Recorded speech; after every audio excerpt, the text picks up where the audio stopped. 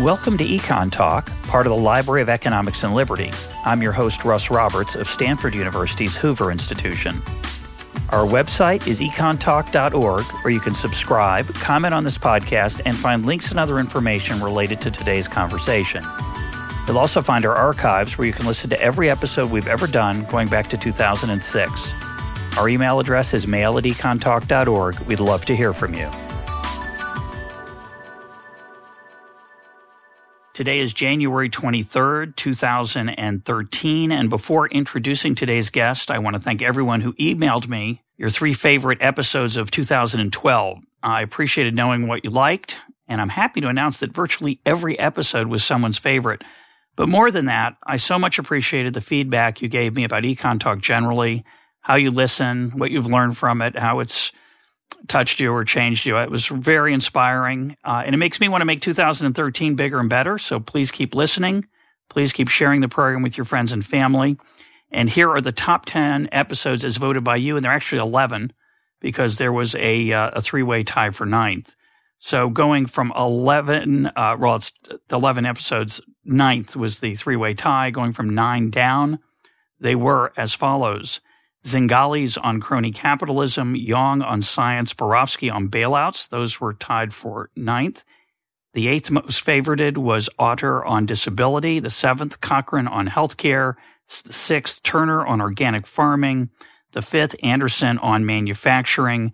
And the 4th, Davidson on manufacturing. The top 3 were very close together, so close that given the lack of scientific reliability of this poll, I'm just going to list them in alphabetical order. Munger on Locke, Taleb on anti-fragility, and Taubes on why we get fat. So again, thanks so much. If you missed any of those, please do check them out, and I hope we'll do this again every year. Now for today's guest. He is Louis Michael Seidman. He is the Carmack Waterhouse Professor of Constitutional Law at the Georgetown University Law Center. His latest book is Constitutional Disobedience. Mike, welcome to Econ Talk. Well, it's a privilege to be on your show, and so my ambition is to make the top 10. Yeah, good luck. We'll see. That's my ambition with every show, and to make it hard for our listeners to choose, which many people, to my gratitude and satisfaction, complained about. Our topic for today is a rather provocative piece you wrote for the New York Times on December 30th, 2012, titled "Let's Give Up on the Constitution." It's an unusual stance for a professor of constitutional law. You open the piece saying, quote, "As the nation teeters at the edge of fiscal chaos, observers are reaching the conclusion that the American system of government is broken. But almost no one blames the culprit, our insistence on obedience to the Constitution with all its archaic, idiosyncratic, and downright evil provisions." Strong words. You got a lot of feedback on this piece, I'm sure. What's your argument? Well, the argument's really very simple, and actually I would have thought not all that controversial. The basic insight is this. This is our country. We live in it. We have the right to have the kind of country we want. We would not accept rule by France or rule by the United Nations, and for the same reasons, we shouldn't accept rule by a relatively small group of people who probably did not represent a majority even at the time they lived, but in any event have been dead for several hundred years. Now, that's not to say that is to say the people who wrote the Constitution. Now, that's not to say that they didn't get some things right. There are some terrific things in the Constitution, and just to clarify, I did not say the Constitution was evil. I said some provisions of it are evil, and if you like, we can go into which ones. But some provisions are certainly not evil. But my basic point is this. For those provisions that are worthy of our respect, we ought to follow them because they're worthy of our respect, and not because it so happens that people thought they were worthy of our respect several hundred years ago. So that's the basic argument. Now, obviously, there's much more to it, and there are a zillion objections that people can make, but I assume we'll get into all of that as the conversation goes on. Yeah, let's start with the basic basic point that we should just take the good parts. I'd start with the problem that what you and I might think are the good parts might not be the same. What do we do then? Of course not. So we have to work that out the way we work everything else out in our society. And by the way, I don't think that getting rid of constitutional disobedience would lead to the dismantling of the the basic things that we are used to. So we have long traditions in this country. We have ways of doing things. Even some things that if we started over again, we might do differently. It might not be worth changing. So I think much of the structure of our government would easily survive. There'd still be a House and a Senate, and probably, although not necessarily, a Supreme Court. There would be states. The president would serve for 4 years. But the one thing that would be different would be if somebody challenged one of those arrangements. It would not be a sufficient answer just to say, well, you can't do that because the Constitution prohibits it. And so how would we decide when faced with one of those choices? So for example, a lot of people don't like the Second Amendment. People don't like parts which the right to bear arms. Some people don't like the parts of the First Amendment, what they consider freedom of speech or religious freedom. So let's say you and I disagree about a piece of those, or members of Congress disagree. How would those be settled without reference to the Constitution? That's a terrific question. I'm going to start with a unsatisfactory answer, or one that I think you'll find unsatisfactory. But then if you'll let me, I think I might make it more satisfactory. So the unsatisfactory answer is I don't know exactly how those things would be worked out. They would come out the way they came out. Now, let me elaborate on that in a way that may make it more satisfactory. And I want to make a couple of points. The first point is this. There are other countries in the world that don't have constitutions. The United Kingdom, most prominently, but also New Zealand, Israel. Those countries, the last time I looked, haven't devolved into chaos. They work things out, and they come out the way they come out, even though nobody is allowed to say, you can't do that because it's unconstitutional. So we have some models out there, and we know this is not a crazy idea, that it works. The second point is, you mentioned the Second Amendment and the First Amendment.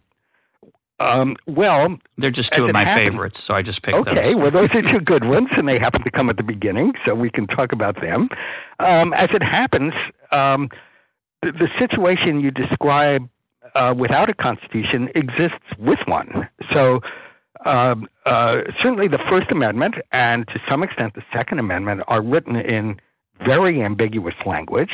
Agreed. And people now disagree fiercely about what the First and Second Amendment mean. So it's not as if the existence of those amendments standing alone resolve the controversy. We have the controversy anyway, and we have mechanisms for settling the controversy. And I don't think those mechanisms would go away if we got rid of constitutional obligation. Right, but the mechanisms are well specified. So I think the challenge would be that if you went, you need a different mechanism. They're not so well specified, actually. So if you actually look at the Constitution, it's not at all clear, for example, that the Supreme Court has the last word on the meaning of the Constitution. That is a practice that is long-standing. It's part of our traditions. True. But it's not clearly in the Constitution. It's true. So that is a norm, what Hayek would call a law, even though it's not legislated, that has emerged. as how this system works. But I presume that's what you want to change. So if you want to change that, and I certainly agree with you that it's you mean the Supreme Court being the arbiter of what is constitutional? No, I think the Supreme Court shouldn't be the arbiter of what's constitutional.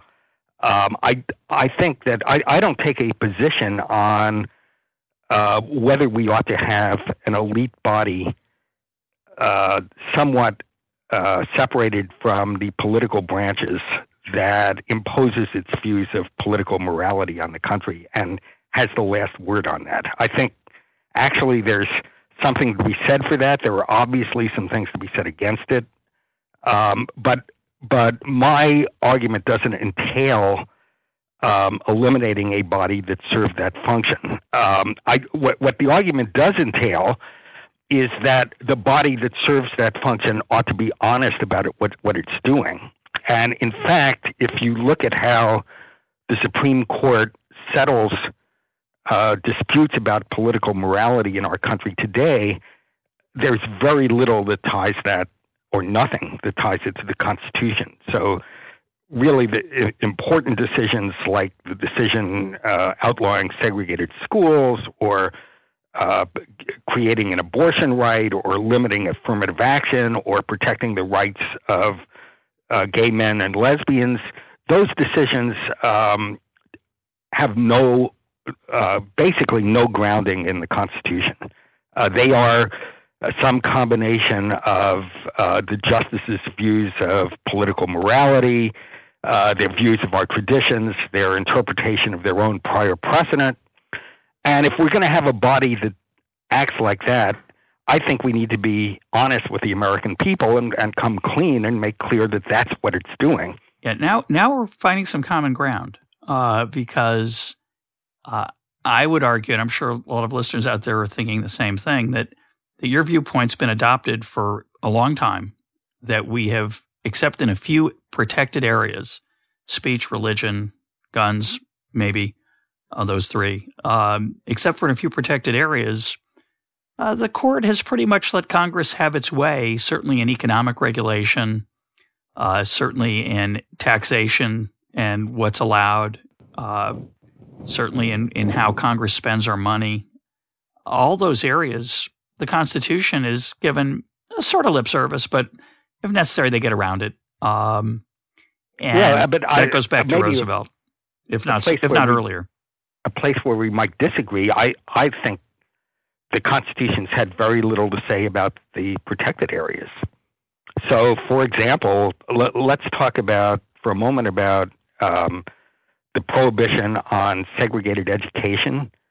A few people dispute this, but the vast majority of people who've studied it think that the framers of the 14th Amendment would certainly not have read their words as prohibiting segregated schools.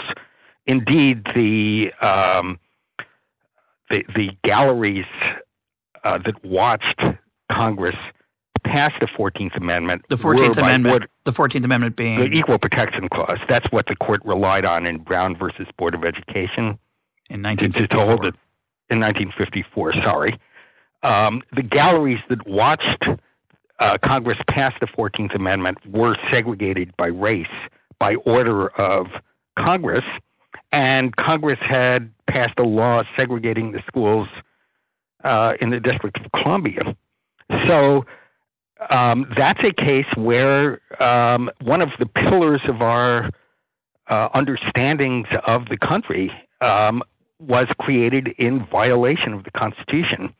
And indeed, Justice Robert Jackson, one of the most revered members of the Supreme Court in the 20th century, made clear to his colleagues when he voted for Brown that he himself thought the Constitution he himself thought that the result could not be grounded in the Constitution, but that he was voting for it nonetheless on grounds of political expedience and morality. Right.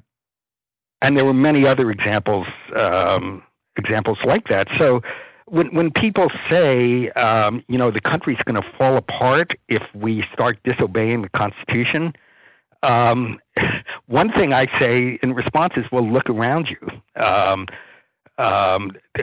Many of the things that have in fact kept the country together have been blatant violations of the Constitution, and were understood by the people who did them as violations at the time they did them. Of course, some people think the country is falling apart.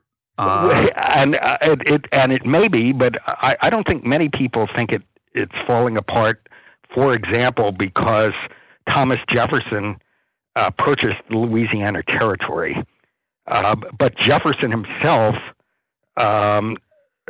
made perfectly clear that he thought that was a violation of the Constitution.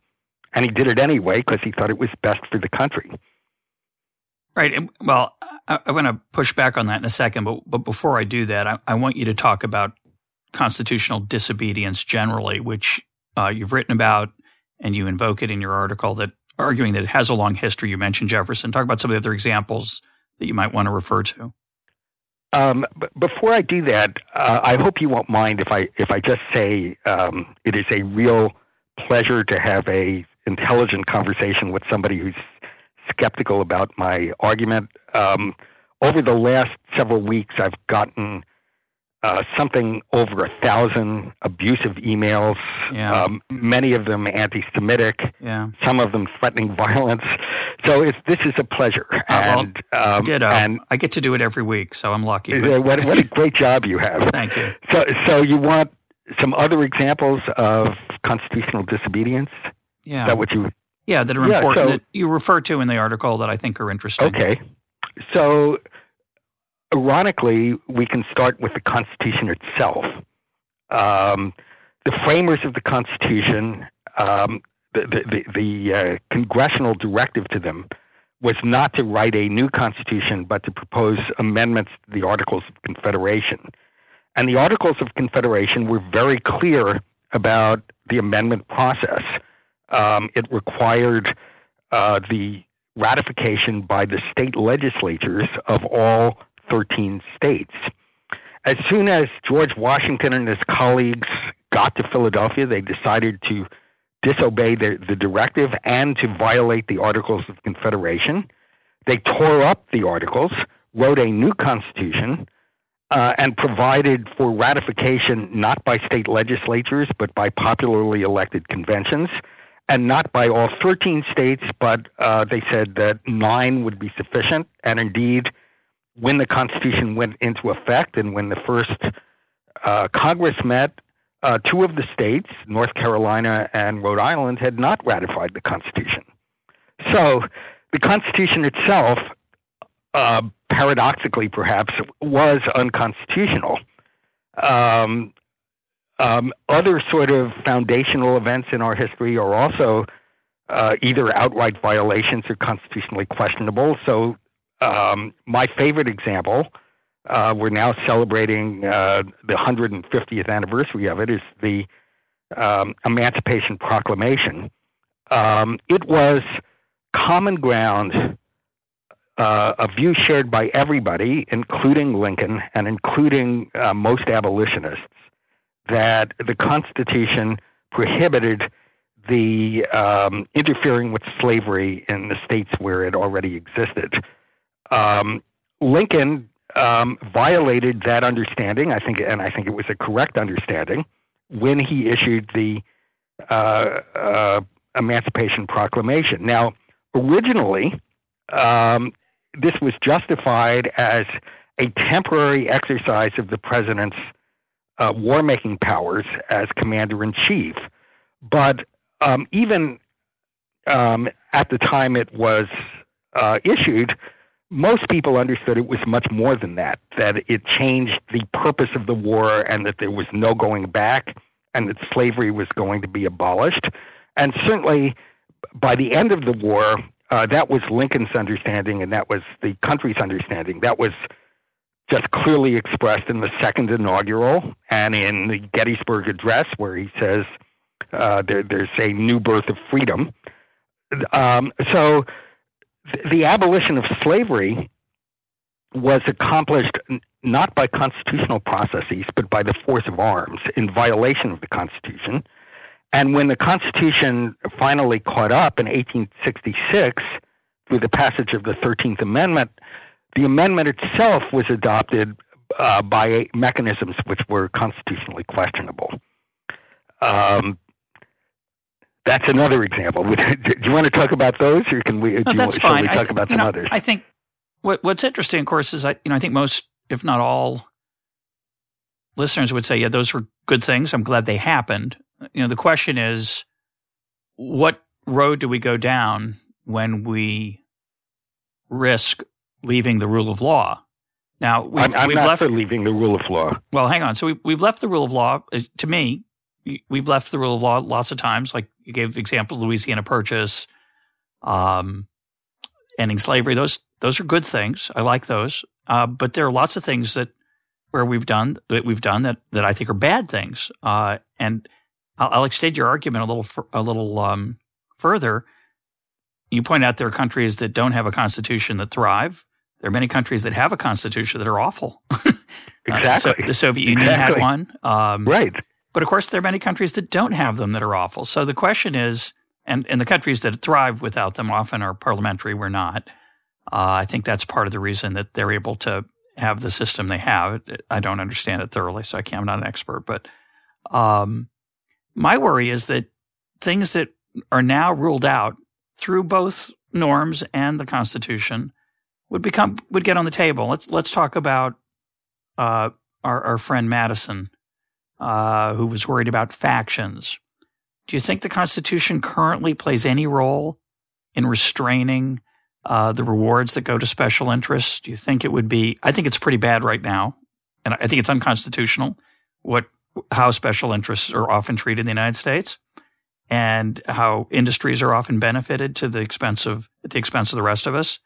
Financial industry being one, the farmers, agriculture being another. I think those are all unconstitutional. I think the bailout of the rescue of many of the financial sector companies in the last crisis is unconstitutional. I think the aid to farmers is unconstitutional.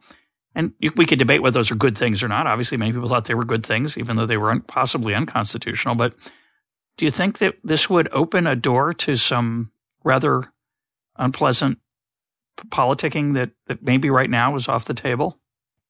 So, look, it seems to me you've really assisted my argument. All of the things that you just mentioned are things that happened with constitutional obedience in place. Correct. And it's not, and that shouldn't surprise us because, when you get down to it, what the Constitution is a piece of paper that's in the National Archives. The Constitution doesn't have any troops. It doesn't order anybody to do anything. What in the end, the glue that holds us together is not in a piece of paper and not in decisions made 250 years ago, some of which make sense, some of which don't. The glue that holds us together is the willingness of Americans now to or the ability of people like us to persuade Americans now to do what's in the best interest of the country. Look, Americans have a disturbing habit of thinking for themselves, and if you say to somebody, so you think that aid to agriculture is unconstitutional.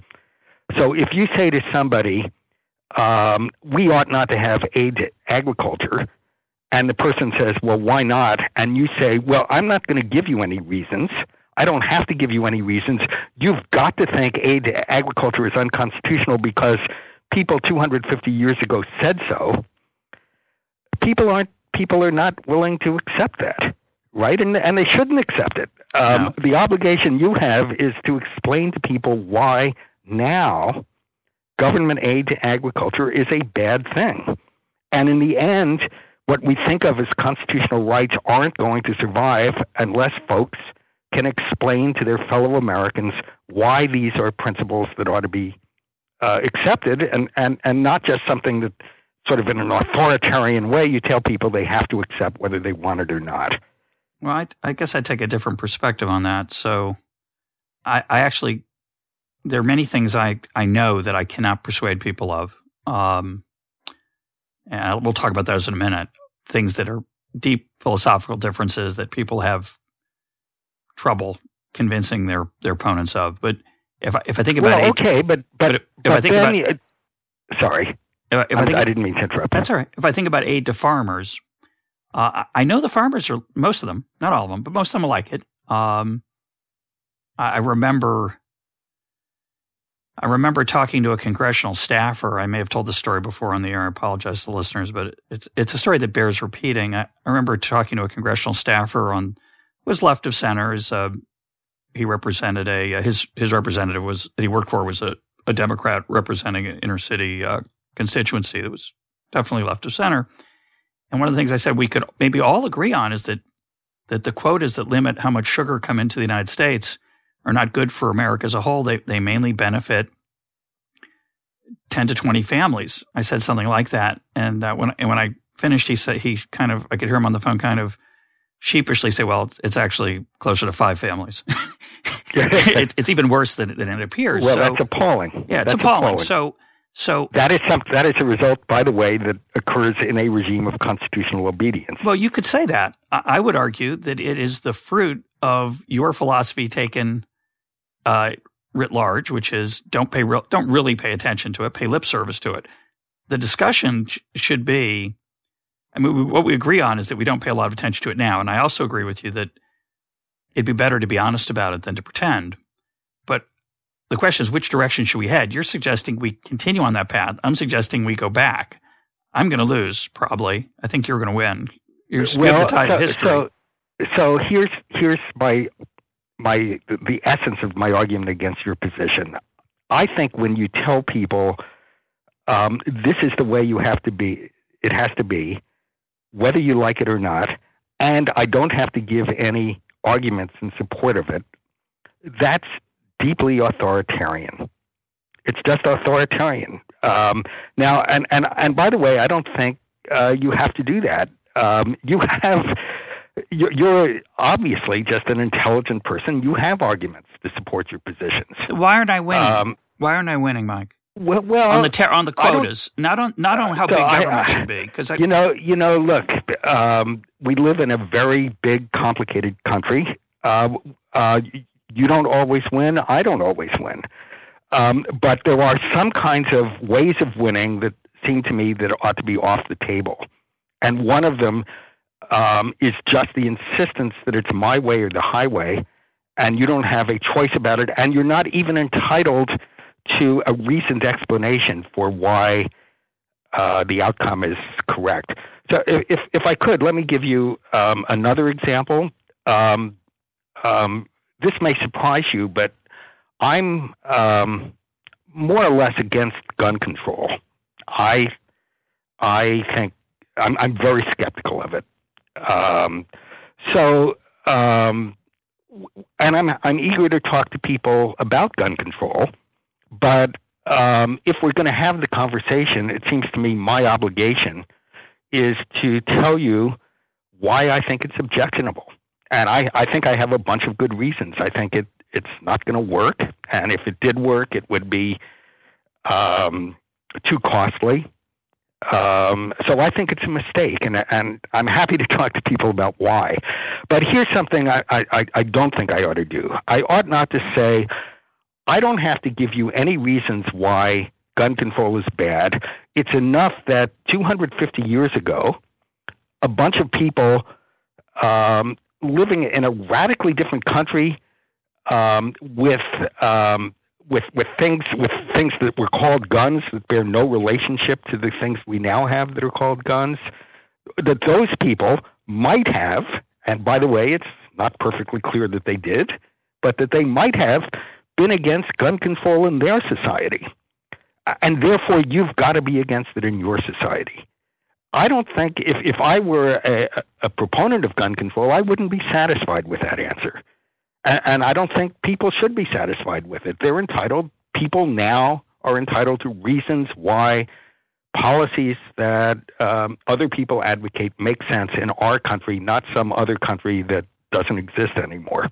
Well, I totally agree with that. Obviously, I don't think it's to say, well, you lose, I win. Constitution. That's a way to shorten the discussion. It's not a way to educate or learn or persuade. I think we should talk about the reasons for things, but to suggest that because the founders ruled certain things off the table, and because they set up a particular structure of governance, that it's therefore authoritarian, I think, if I may say so, misunderstands the goal.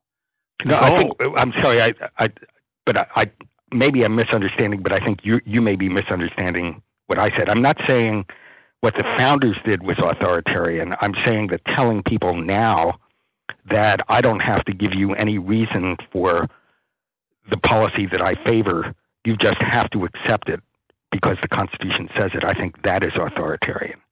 But the reason that one invokes constitutional rules isn't because I want to get my way, because there are many things the Constitution should, I think, dictate and prevent that many of us might think are good or bad and disagree about. That the whole idea of constraint is to avoid mob rule. It's to avoid the power of factions.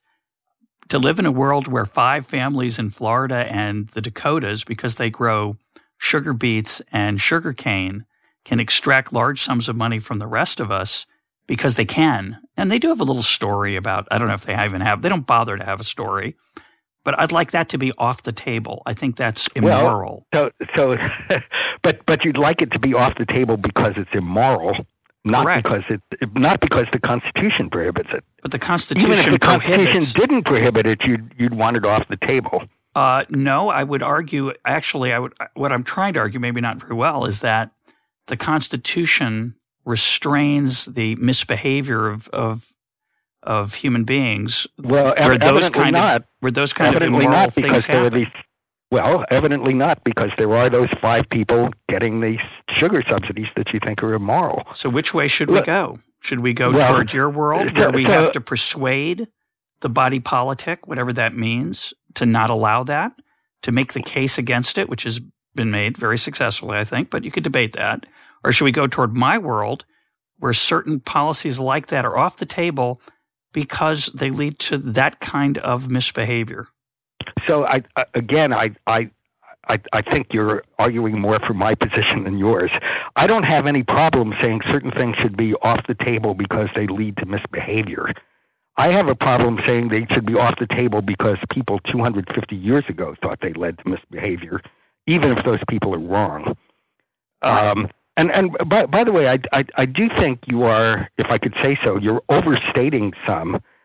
The extent to which the Constitution, in fact, provides the kind of settlement that you value. For this reason, much of the Constitution is written in very broad language and very ambiguous language. And that fact has allowed people both on the left and the right, and I think both sides are equally guilty of this, if guilty is the right word, it's allowed them to read their own preferred settlement into Absolutely. the language.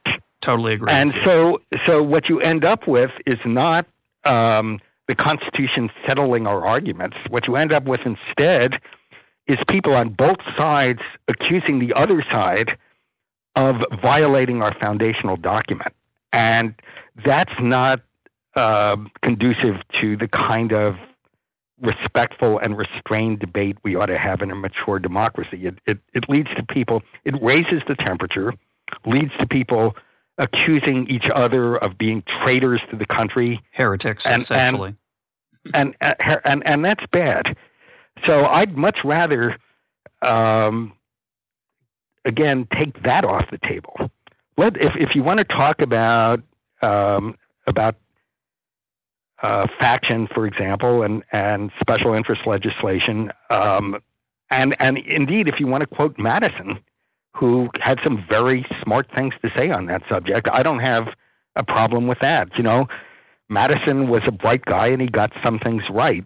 He got some things very wrong also. He happened to own other human beings. But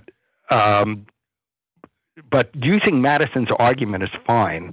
Saying you've got to do this just because Madison said so or just because he put it in the document is not fine, especially since reasonable people can disagree about whether it's in the document. Yeah, no, I'll agree with you and I'll disagree with you. The disagreement is that when those of us who like the Constitution, I don't think we're saying, well, Madison said so, therefore it's true. It's not an argument from authority. It's an argument about the limits to human reason, the limits to political discourse, the limits to political governance that I want to hope we can get to at the end. But where I agree with you, and I think you make a very telling point, is that the document is ambiguous. And those of us who don't like what's happened under its name, we are fooling ourselves a little bit in that we are saying not just that we want the Constitution, we want the Constitution that's the one we like, the one we interpret. Right. Yeah. So and I of course, that everybody point. does that. Yeah, everybody fair does enough. that. Fair enough. And by the way, there were some provisions,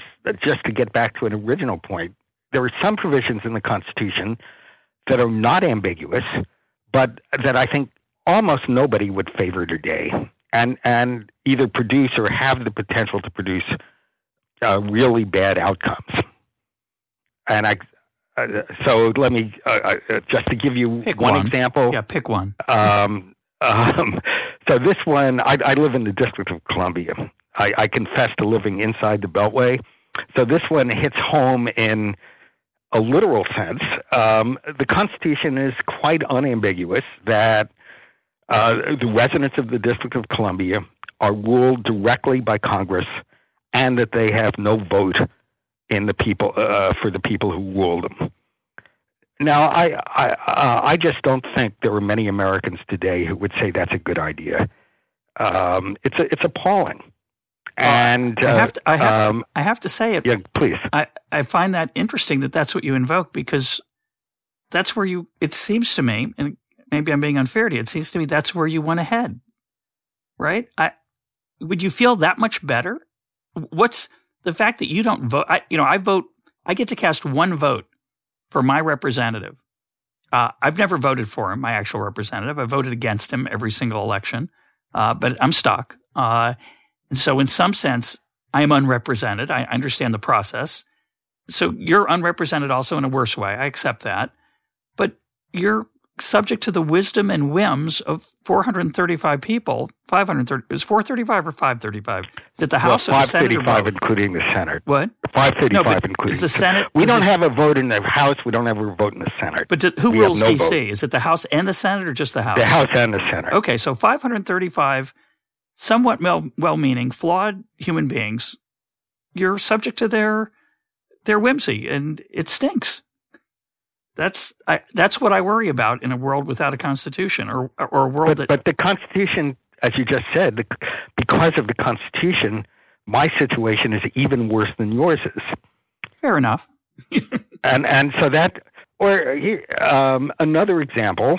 Here's something just nobody would do today. So the President of the United States is chosen by electors. Good example. Those electors are, so far as the Constitution is concerned, they're legally free to vote for whoever they want. It's a good thing. So we could, it hasn't happened recently, but we could have a president chosen by these 535 people who wasn't even on the ballot or didn't, was soundly defeated. That's just nuts. Right. I mean, soundly defeated, not just by the majority, but by the state electoral process that we accept. Right. Yeah. Right. So I can't imagine there's anybody who thinks that makes sense. I'm with you there. So we should probably change that. And it's costly to change it. Right. So it hasn't changed. I think more than costly. It's as a practical matter, it's impossible. Well, or almost impossible. We haven't had the Constitution hasn't been amended for several generations, and there's a good reason for that. It is, of all the national constitutions, it's not only the oldest but also the hardest to amend. So we are stuck with these nutty 18th century judgments Well, let me say something on behalf of Gridlock, which I think was the impetus for your piece. You know, you're writing at a time when we're about to go over the fiscal cliff potentially, and you invoke fiscal chaos in your first paragraph. Let me give you a counterpoint and let you react to it. My thought is that the gridlock that we have right now, which you're talking about gridlock writ large, that it's very hard to amend the Constitution. It's also hard to get a lot of things done. We're having a lot of trouble right now agreeing on how to close $1 trillion deficit, whether we should at all. We can't agree on either of those things or how to make it happen. So let me argue that that's a feature and not a bug. There's a general, I think, perception that policy in America moves very slowly, and there's a lot more inertia here relative to Europe. And I think that's a good thing. If you go back to the recent string of presidents, Reagan to Bush 1, Clinton to Bush 2 to Obama, aren't you a little glad that none of them got close to what they actually would have wanted? That we didn't swing wildly from the ideological and philosophical views of those different presidents. Instead, they push a little bit at the edges and we move in a general direction. I think that's a good thing. So, again, if I'm sorry to keep repeating myself, but and maybe I'm misunderstanding you, but I think you're making my point. So what you just did is exactly what, to be pompous about it, what a citizen in a democracy ought to do. That is to say, you advanced a position and then you made an argument for it. And that's the obligation all of us have when we talk to each other. So what you didn't say is we ought to have gridlock because James Madison thought it was a good thing, and we don't have any right to disagree with his judgment 200 years ago. You explained why it's a good thing now. And those are good arguments. I mean, people make arguments on the other side. I'm not sure quite what I think of it, but what I am sure is that I think those are the kinds of discussions that we ought to be having. But I don't think gridlock's a good idea because James Madison is really smart. I know. I think so. Good for you. No, but I do think it's a good idea because it's the product of a system that James Madison and others thought was a good idea that restrained what people at the time, at any one point in time, no matter how smart or how wise they were, thought was a good idea. That it's a good idea to have limits on what centralized power can do. That's what I see as the wisdom of the Constitution, not the wisdom of those particular men. There's a subtle distinction here that I think is really important to get a hold of. So constitutional disobedience does not mean disobeying everything that's in the Constitution. To the extent that things that the framers put in the Constitution are good things, they ought to be obeyed because they are good things. And so you've pointed to one feature of the Constitution which you consider a good thing, and that ought to be followed because it's a good thing. There are other things in the Constitution that are not good things and ought not to be followed because they're not good things. So I could give you just another sort of trivial example, but it's one of my favorites. The way in which we have appointed elected senators since 1791 pretty clearly violates Article 1.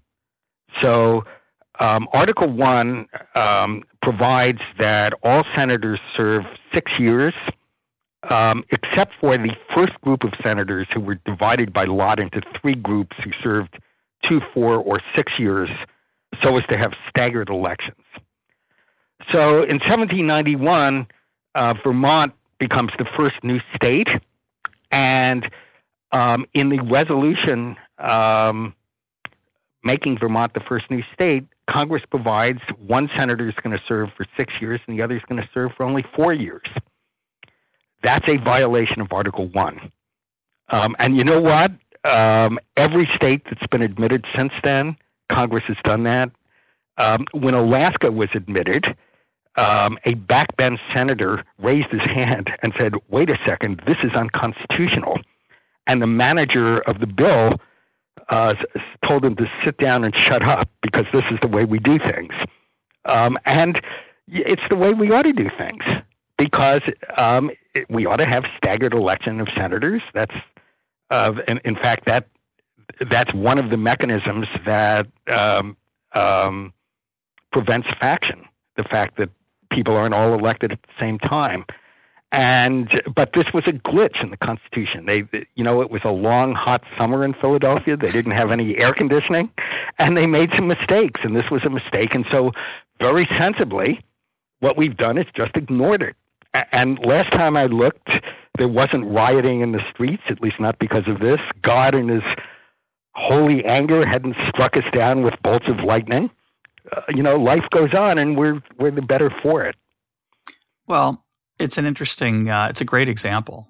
And I think you're clearly right. It's an example where the Constitution was ignored. Everybody thought it was a good idea, except for the strictest of strict constructionists, that backbencher who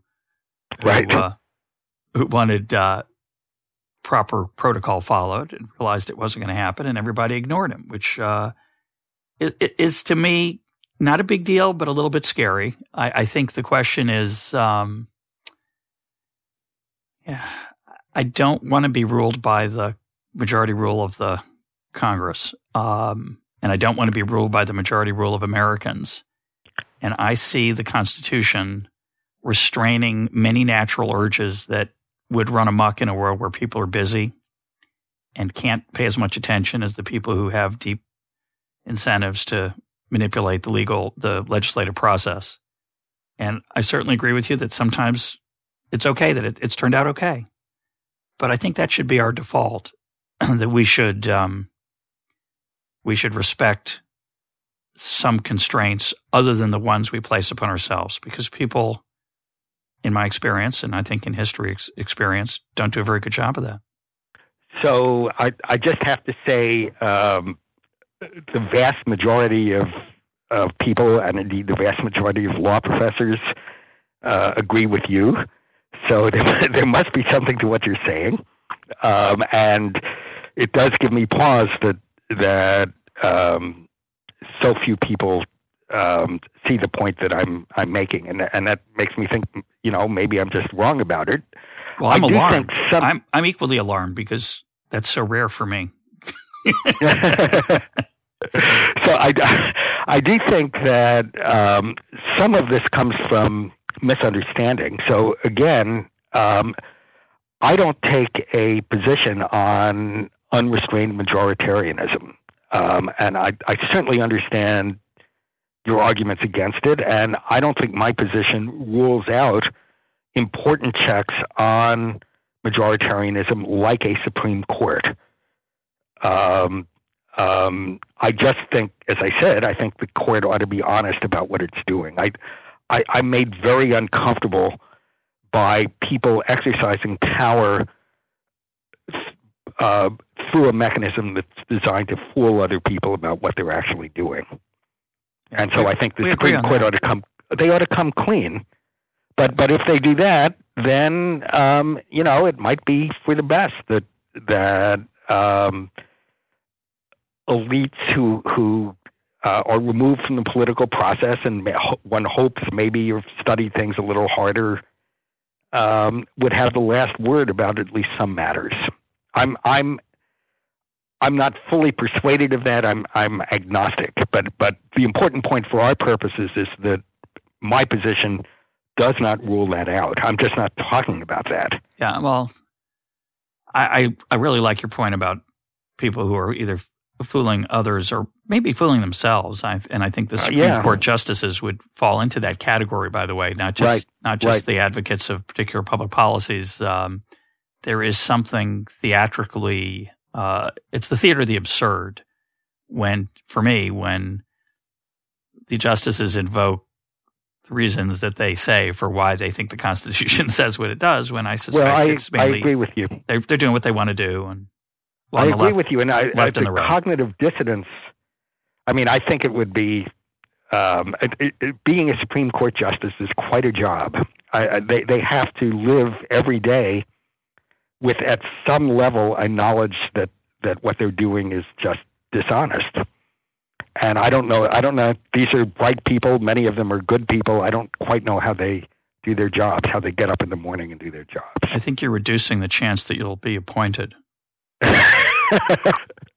Well, I think you're right. I think that you're a courageous man. It's not a job I would want in the first place. No, it is. It is a very strange job, and I do think it involves a certain self-deception.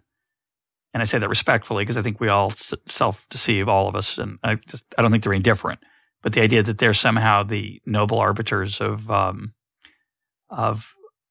wisdom of the past is a little bit naive. I think it's they vote their politics, their ideology, their philosophy. And of course, it changes over time. Some of them become different. And if I could say so, I mean, I guess I've made this point already, but this is another example of it. One of the unfortunate things about constitutional obligation is that you have these people who are voting their politics, but it gets dressed up in a way where they say, not just this is what I think, but if you don't agree with me, then you're not a real American because you're not following the Constitution. Yeah. Well, it's ironic because I'm arguing in my defense of the Constitution partly in the name of the limits to reason, the limits to reasoned debate, and certainly limits to the political governance process, that it's healthy to have some overarching restraints on it, because I think I believe very strongly in the limits to reason, and I'm putting myself in the Hayekian tradition and in the tradition of Charles Peirce, the pragmatist, who felt similarly, and I'm very much against the Cartesian view that says if we just sit around, we'll figure out what's best, because I think self-interest in power and other things are dangerous. But at the same time, I accept your point, which I think is very interesting, that in the name of using the Constitution, we can continue to make different kinds of mistakes. I just think they're smaller, I guess, is what I would argue. I'm also an admirer of Peirce, and I agree with you about the limits of reason. But in an odd way, that also supports my position, because I think a lot of the hagiography about the Constitution ignores the limits of reason, including the limits of reason of the framers. Fair enough. So these were people who were exercising tremendous power, and people who've studied the ratification carefully. It turns out these people were not saints. Big surprise there. Shocker. Right. And they were not all-knowing. And a lot of the drafting and ratification of the Constitution itself involved petty interest group deals, factions struggling for control. So it turns out, the ratification almost didn't happen. And it would not have happened had Massachusetts not voted to ratify. Massachusetts would not have voted to ratify had the Constitution not been endorsed by John Hancock. And the reason why John Hancock endorsed the Constitution was because the Federalists made a bargain with him whereby they agreed to support him for the next election if he would endorse the Constitution.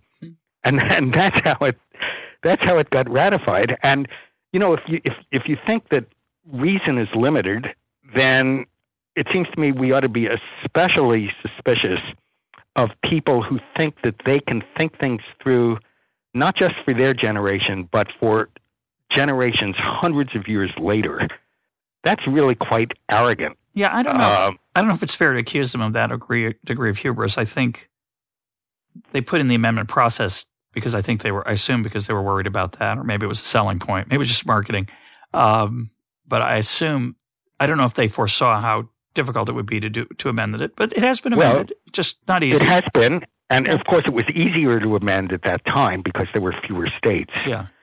But it's been amended very few times. So there were the first 10 amendments, which were part of the original bargain. Yeah, it doesn't count. And then since then, there've over 225 years, there have only been 17.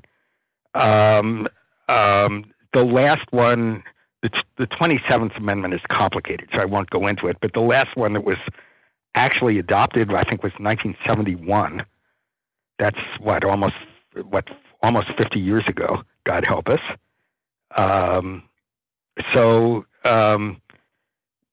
I think we are stuck with a lot of these judgments. But I think the fundamental issue, and I want to ask you one more question, we'll close, but I think the fundamental issue is, are there any restraints?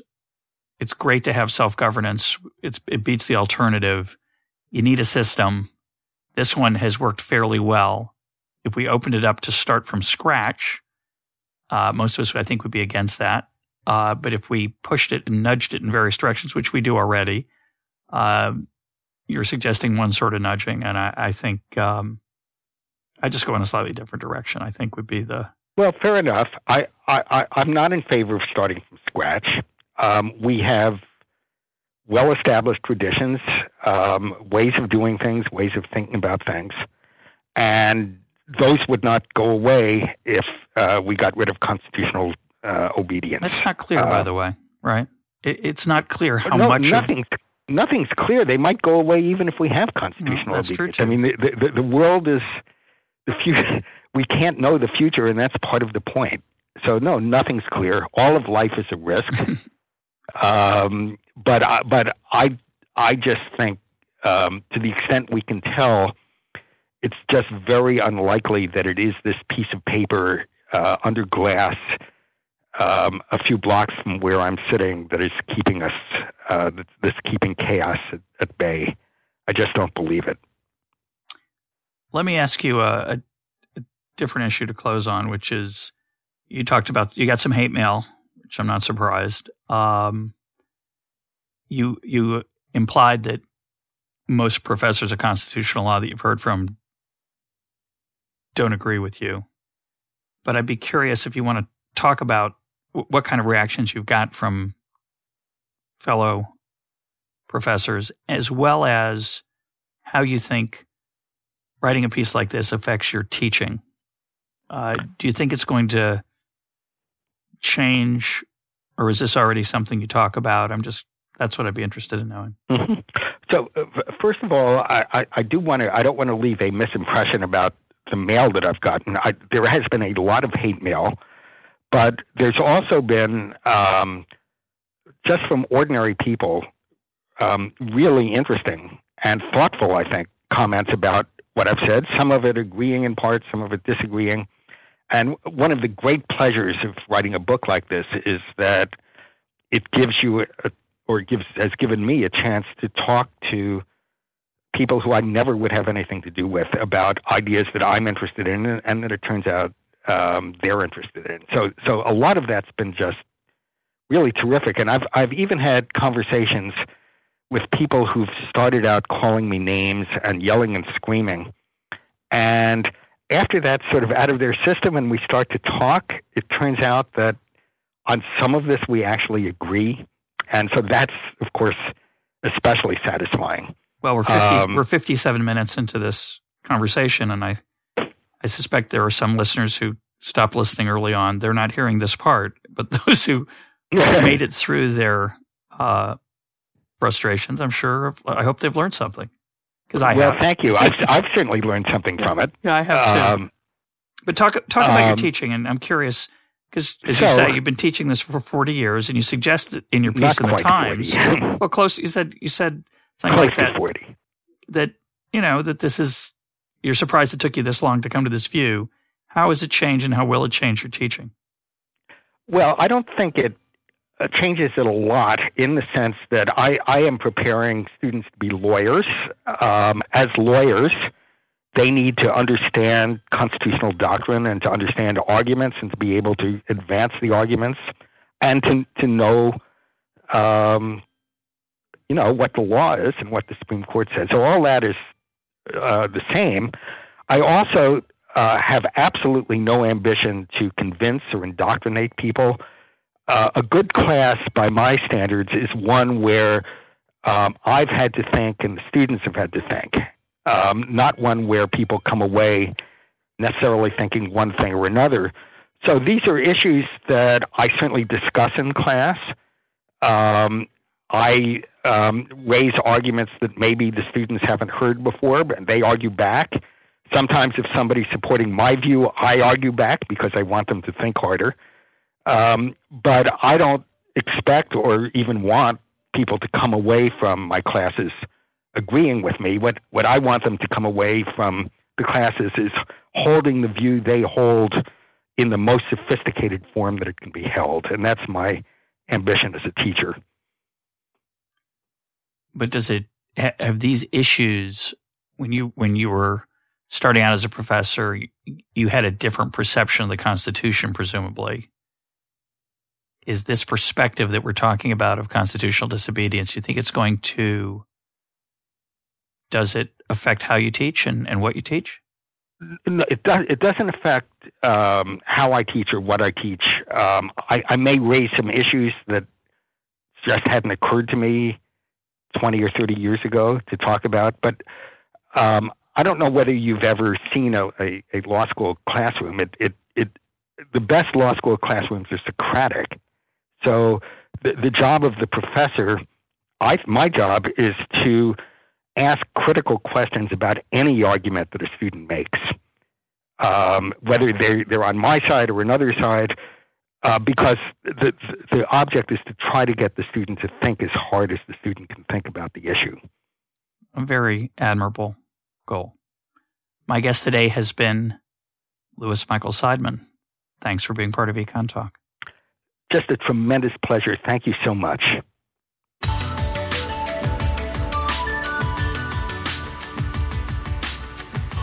This is Econ Talk, part of the Library of Economics and Liberty. For more Econ Talk, go to econtalk.org, where you can also comment on today's podcast and find links and readings related to today's conversation. The sound engineer for Econ Talk is Rich Goyette. I'm your host, Russ Roberts. Thanks for listening. Talk to you on Monday.